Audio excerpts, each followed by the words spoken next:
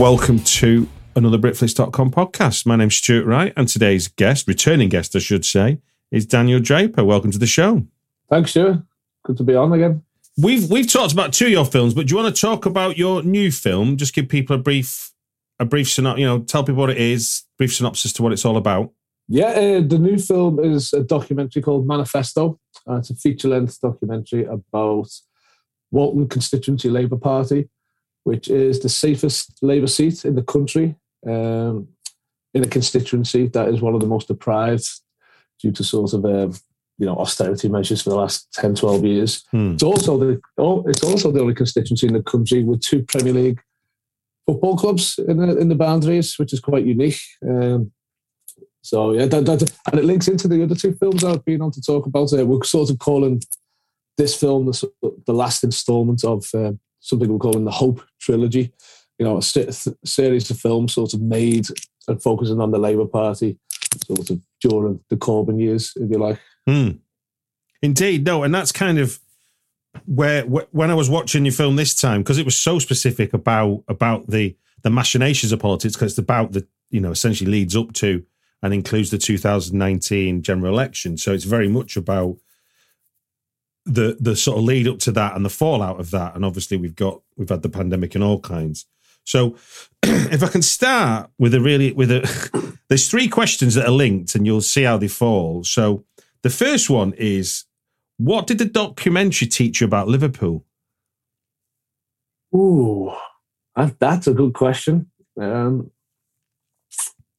Liverpool, this might sort of sound really negative, really, but I think as we were making it, I realised that Liverpool's not as it's. I think from the outside perspective, and this documentary probably doesn't help with that. It seemed like a sort of radical, left-wing, independent sort of city, and I think we like to think that more than it actually is. I think the reality of it isn't as much, if that makes sense. I think the city's very anti-Tory for various reasons, but I think it almost stops there. And I think this film almost focuses on the people who are what the rest of the city would like to sort of see ourselves as, the real activists, the real sort of left-wing sort of stalwarts in this film. But I think that maybe that came through. We shot this for 3 years. So I've started to think that, and I've only just linked that in right now with that. You asked me that question, like that feeling that I've thought and has been creeping upon me for the last 2 or 3 years is probably linked to making this film, because we've been on all the marches with the film. So you go on the marches, and you'll see clips on Twitter, on Facebook at marches. When you're on those marches, it's the same 300 people. You know what I mean? But there's bigger ones if it's about the environment or Black Lives Matter, then that they really galvanise people. But by and large, it's just a small committed group of people, really.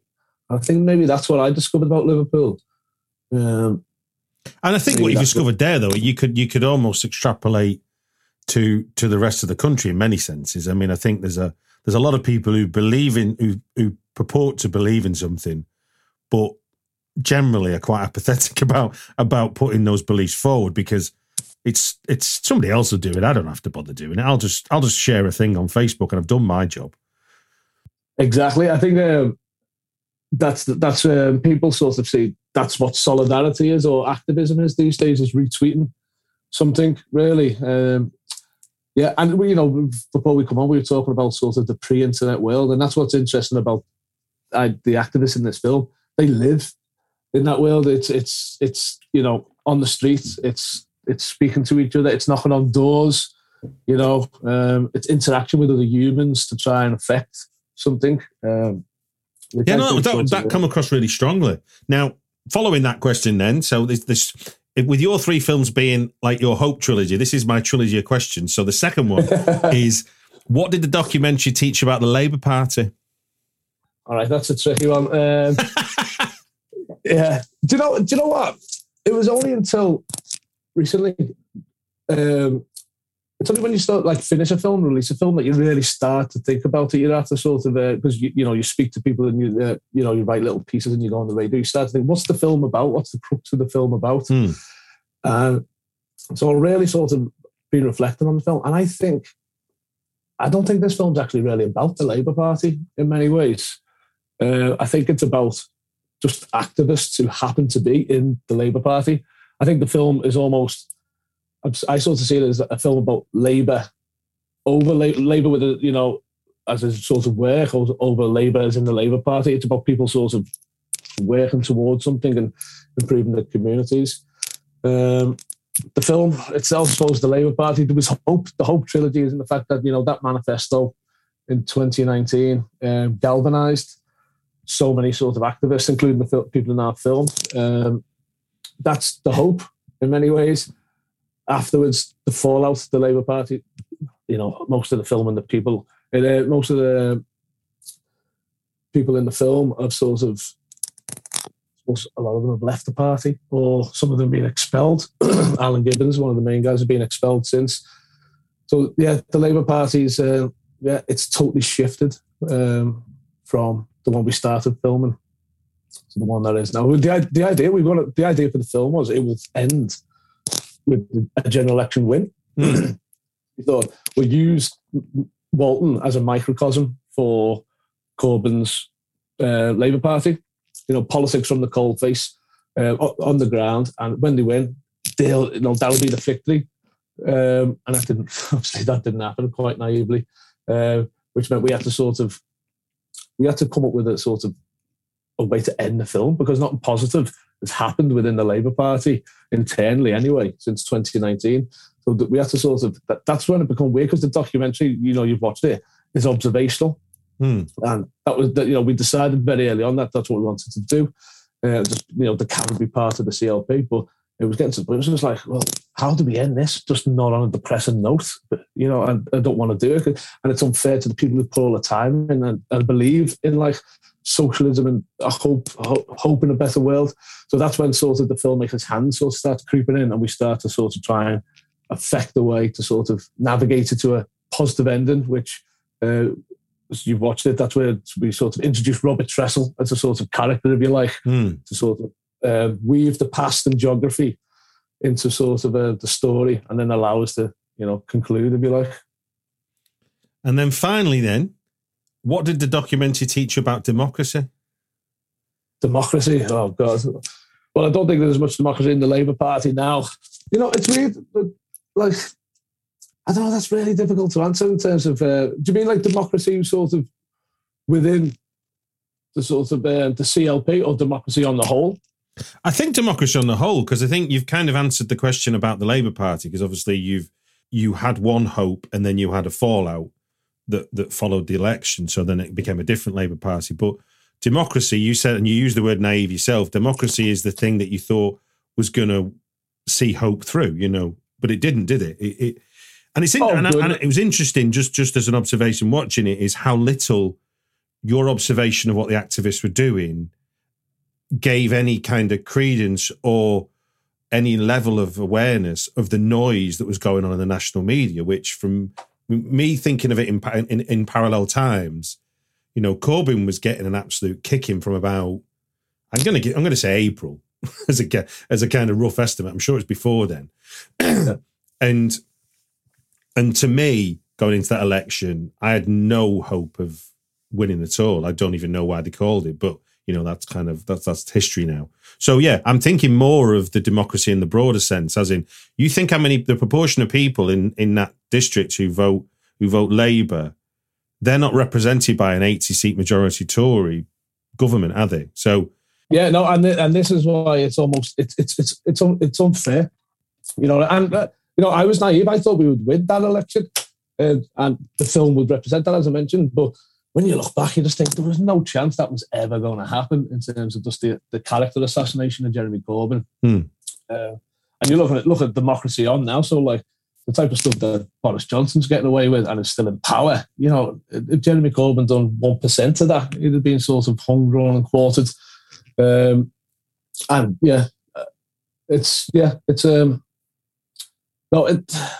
Yeah, I don't know. It's a strange one, really. Yeah, it's sort of. Yeah, I think I need to give that a lot more thought. About democracy. I guess the bigger question is why do we?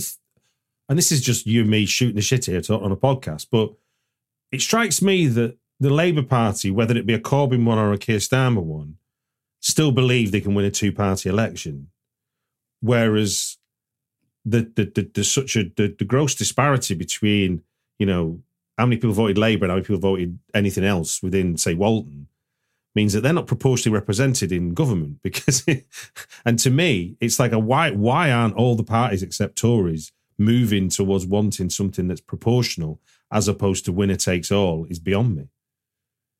No, yeah, without a shadow of a doubt.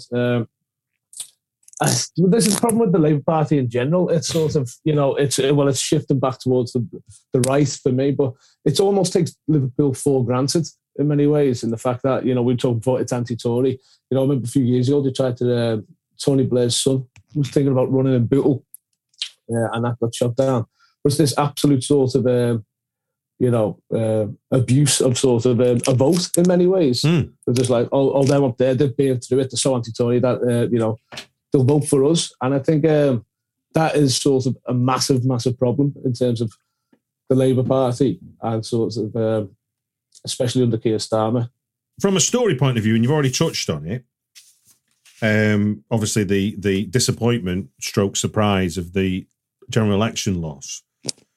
But more generally speaking, what stories emerged from your 3-year observation that you were surprised to find that going into it you wouldn't have expected to know, you wouldn't have expected to have found out? Anything new that came for you? Because obviously you're from Liverpool, so there's lots of presumptions and preconceptions, isn't there? So, but then when you start making Hey y'all, Darius Rucker here. You know, a lot of people ask me, what inspires your music? And one of the big things is a strong sense of place. That's why I love my home state of South Carolina and want to share the awesome things it has to offer. From the beautiful mountains down to the sunny coast, it's got it all. Not to mention two of my personal favorites, great golf and amazing food. Come see why I love this place. Visit discoversouthcarolina.com.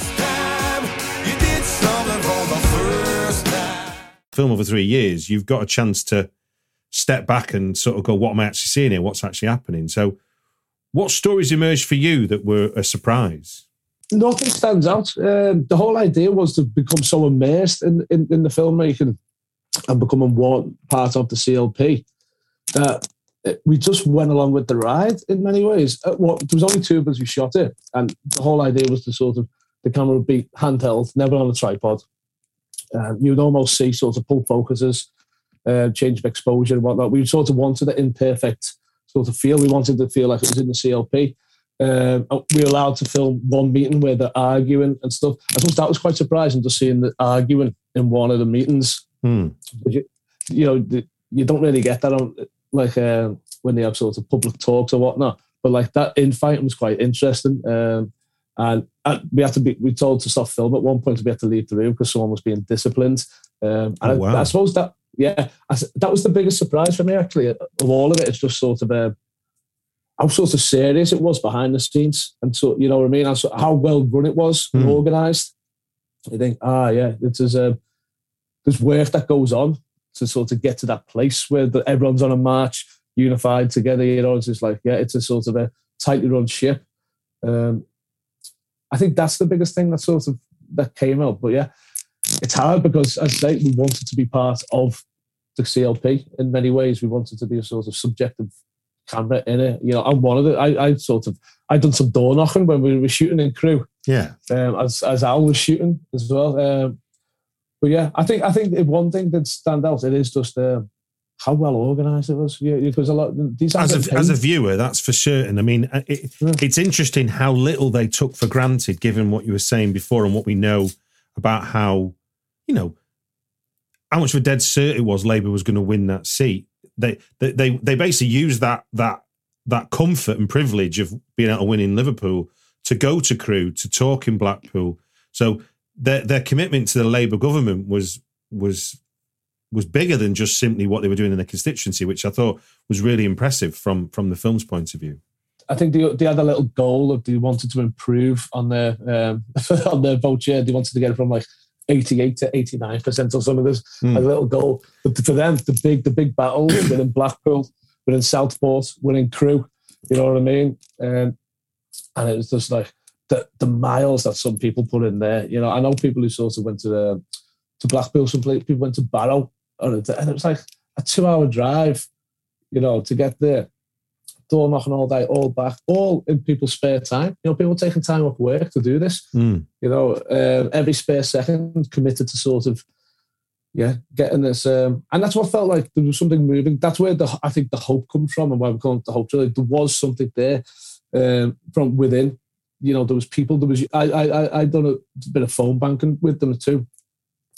There was people of all ages. There was people, you know, in their 80s, and there was people who were 16 who just felt really like galvanized to come together and, you know, believe in doing it. You know, but it was, you know, you look back and it was sort of quite naive. But then I always feel embarrassed at that naivety in many ways. It was like, why didn't we, you know, talking about before about you know, the state of democracy and, you know, the character assassination of Corbyn. Like, you almost like forgot about that because there was a little bit of hope and you let that slide, where we sort of need to take a step back and look at things in a black and white way, going like, well, how could Corbyn sort of really win this in all reality? But there was hope there, and I feel like I almost shouldn't be embarrassed because it was nice to have that hope, and I don't think I'll probably have that hope personally in party politics, probably in my lifetime again. Well, I know you said it often was the same 300 people, but on you know, on marches and stuff like that, but as a representation of how people voted, you know, Liverpool didn't fall for the Labour bad, Tory good thing, whereas the Red Wall, as was knocked down in other parts of the north, did. I mean, we saw interviews, didn't we, on the street of like places like Hartlepool, or, you know, saying how, oh, I voted Labour all my life, they've never done anything for us, we need a change. You're like, how do you need a change? It's like they've not been in government, but they bought the idea that this was a change. Yeah, it's I see it. The biggest one, but that was some woman at a food bank saying she was voting for the Tories. You know, it's just like, we're done for. You know, we in many ways in that case, it's but it is. It's just it's the world we sort of live in, really. People are scared of change. And, you know, when sort of, you know, when you look at sort of the state of sort of the media, in many ways, you can see why they're scared of it. What do you think your film shows that you feel the British public isn't getting from the mainstream media? The actual state of the world, effectively. You know, so I think there's a really nice bit at the beginning of the film where they're talking about the CLP are talking about, you know, how can we change people's minds on the doorstep. And they have these political education classes, and this one's about education actually, and they're talking about, so they're breaking it down, everything down, and in a way that politicians don't do. And that's why I found it quite interesting as I look at politics. They don't speak like politicians, you know what I mean? They speak in very black and white terms, and they're saying, yeah, this is what we do. This and it just makes sense. Like these people sort of know the state of the world. They sort of know, I don't say the answers, but they know sort of ways to improve it, and they believe in it, and that's what makes them move forward, what makes them sort of you know, campaign. And I hope people sort of watch it and think, yeah, there is a sort of alternative sort of to what, you know, how things is, because I think right now it's chaos. You look at like the cost of living, you look at everything, you look at the state of democracy in terms of Boris Johnson. It's just, you know, we can't carry on with this at all. A change does have to come. And as you said before, it needs to be slightly more radical than the sort of like Keir Starmer's Labour Party in my eyes. It can't just be a sort of, you know, a Blairite type change. But yeah, I think, I hope that people get that right.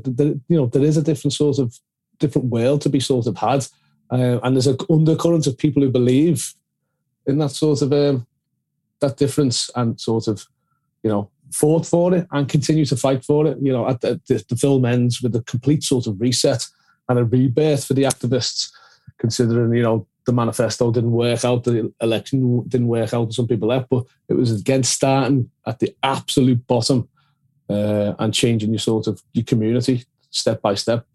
Politics from the bottom up, which I think is essential, really. So do you imagine then they become a beacon of light for people to copy, as opposed to trying to feed a machine like this is big and disparate in views as the Labour Party clearly is? Yes, without a doubt. I think it's inspirational in the sense that all you can do really is affect your own community. And that's all you should really want to do. I know people say, like, someone asked the question, it's just like, and it was implied that, like, what change can these people make on the streets? Can they change anything in government? If you like, I remember people used to aim that at Dennis Skinner, because he never took a position on any front bench, and he was always just committed to being an MP for Bolsover. And I think, for me personally, that is what politics should be, and that's maybe the only time ever that politics is pure, when you just care about your community and try and improve your community. And that's how sort of it should spread, really, because we're never really going to have socialism in this country, but you can sort of see how you can sort of influence and improve your own community. No, it speaks to a kind of corporatization that's happened. It's sort of, I guess, in my adult life to British politics, in the sense of it. When I was 18, it did used to be somebody would stand and they would be standing for Bury South, where I grew up. That was what they were. They weren't helicoptered in from somewhere because they needed somebody to win a seat. And I'm sure that was happening. And I'm sure, there's always been safe seats, and there's always been, but again, the safe seat element points to that problem we talked to earlier, which is without proportional representation, your votes just fly in the wind then, because they just win an MP a seat. They don't actually help represent if more MPs of one other party do. I mean, as mad as it sounds, I remember when I think it was, did UKIP get like 4 million votes but only one seat?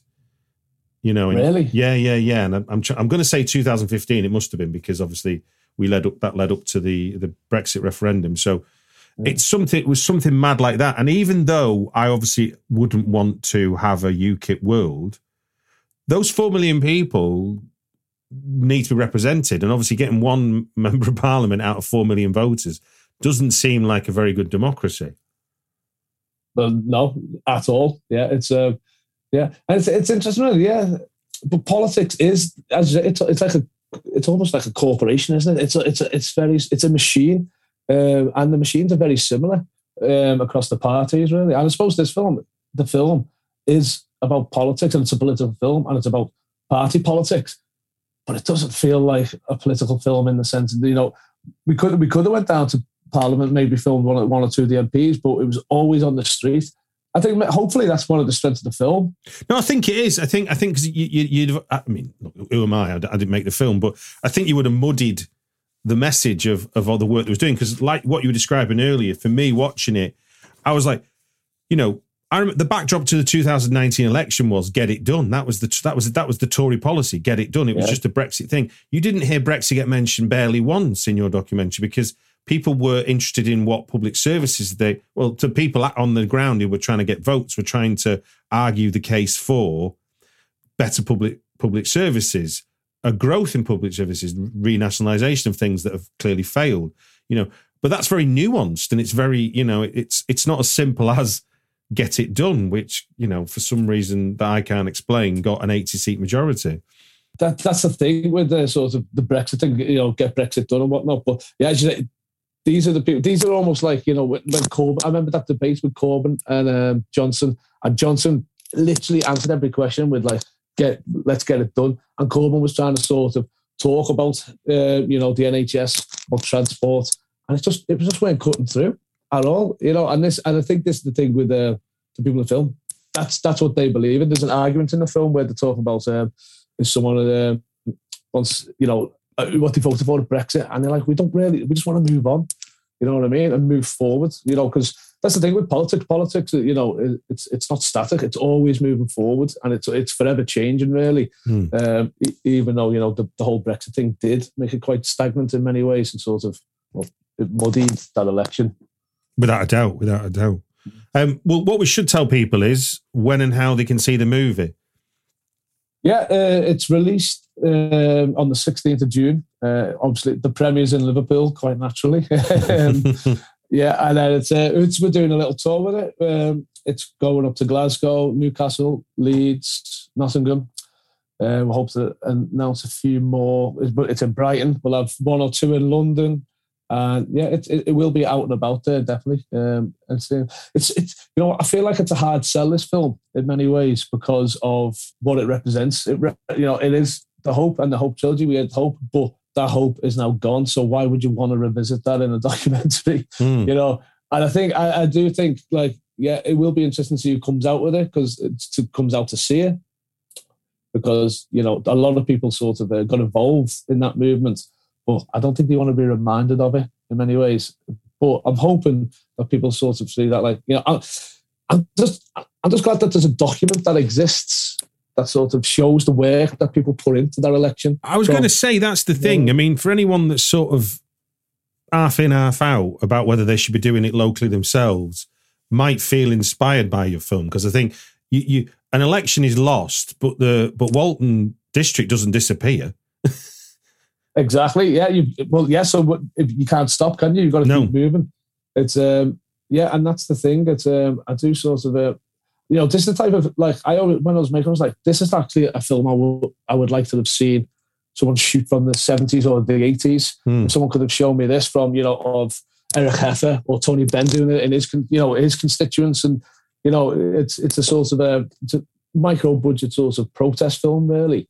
In many ways, it's punching above its weight in terms of release, but, you know, it is a chronicle of something that did happen. And I thought maybe there's other people making similar films because it was such a momentous time in political history, and nothing seems to be coming out from it at all. You know, one of the templates for the film was in a way a template. There was a documentary on the BBC about the 2017 election. It was called Labour, the Summer That Changed Everything. And they follow 3 MPs. One of them's Stephen Kinnock.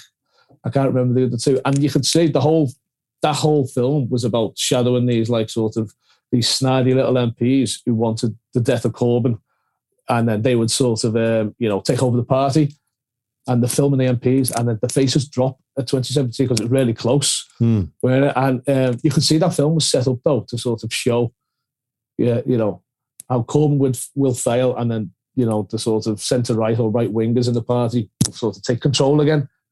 So we use that as a template, like, we'll make that film, but a real film about, you know, about what the Labour Party is currently. And I hope, I think, be interested to see how the film ages in many ways. Well, look, congratulations. I think you're right. It is great to have a document of that time.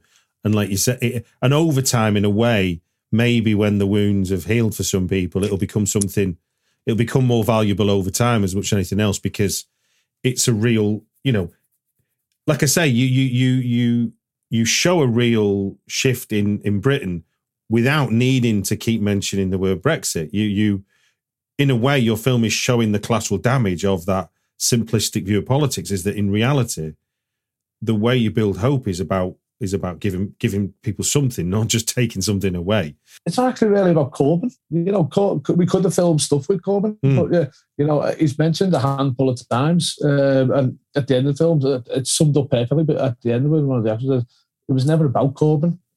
It was about the ideas.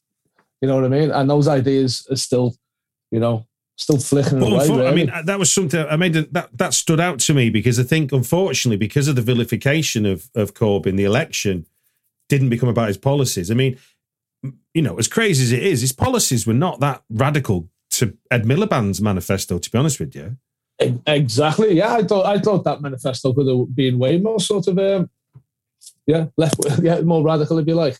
And given what the Tories have done, which would be socialist things during the pandemic, you know, the state intervening at every level. Yeah. You know, it's it wasn't as wild as it was portrayed. But there was other parts of the debate that just kind of made it about who Corbyn was and what Corbyn represented in a media perception and a media narrative than it was about the policies he represented for Great Britain. It's so strange that, though, isn't it? And maybe that comes back to democracy you're talking about, like that. Literally, that's what we judged the leader of the political party by. Literally, like, how he dressed, what he was sort of portrayed as, rather than as ideas. Imagine voting for someone not because you didn't like their ideas, just because you didn't like him, but didn't really know why you didn't like him.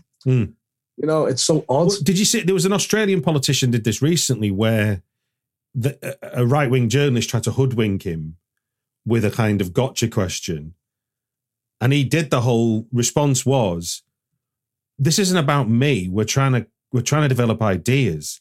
We're trying to give people things to think about and why they vote. Nobody's voting for me. They're voting for the ideas of why we want to be in power, not because I want to be in power." And it was just a brilliant answer. I'm paraphrasing, but it was just really well done. And you kind of go, I wish more politicians with a radical outlook on life would give that kind of response.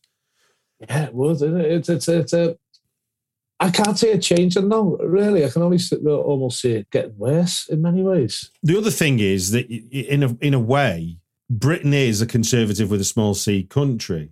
Liverpool might not be a city, and certainly the people that you show in Walton certainly aren't, but the country, and that's where you get that. And conservative is stasis. It goes back to that point you made about fear of change. I think we live in a sort of one-party state, almost, if you like. So the last Labour sort of victory that went to do with Blair was 1974. You know what I mean? And since then, it's been Conservatives, other than the 3 Blair wins. But Blair only won because he sort of shook hands with the devil, with Murdoch, and took the party to the right. So that's, as you were saying, it's sort of, there's not much difference between sort of Tony Blair's Labour Party and the Conservative Party in my eyes. There's not, at all. Well, look, let's end on an up note. That was your Hope trilogy. To borrow a Star Wars term, what's your new Hope going to be? So I've started shooting a new film about, and it's not political, and I can't wait to get my teeth stuck into it because, it's been a slog the last few years, making these films. And I'm glad I've done them, but I'm moving on to something completely sort of different, a creative approach and subject. It's about an author. I won't say who, but he is interesting, and I think we can create a nice little piece of work from it. Well, good luck with that, and congratulations on Manifesto. And it's just gives me to say thank you very much for giving your time on the Britflix podcast. Oh, thanks so much, Stuart.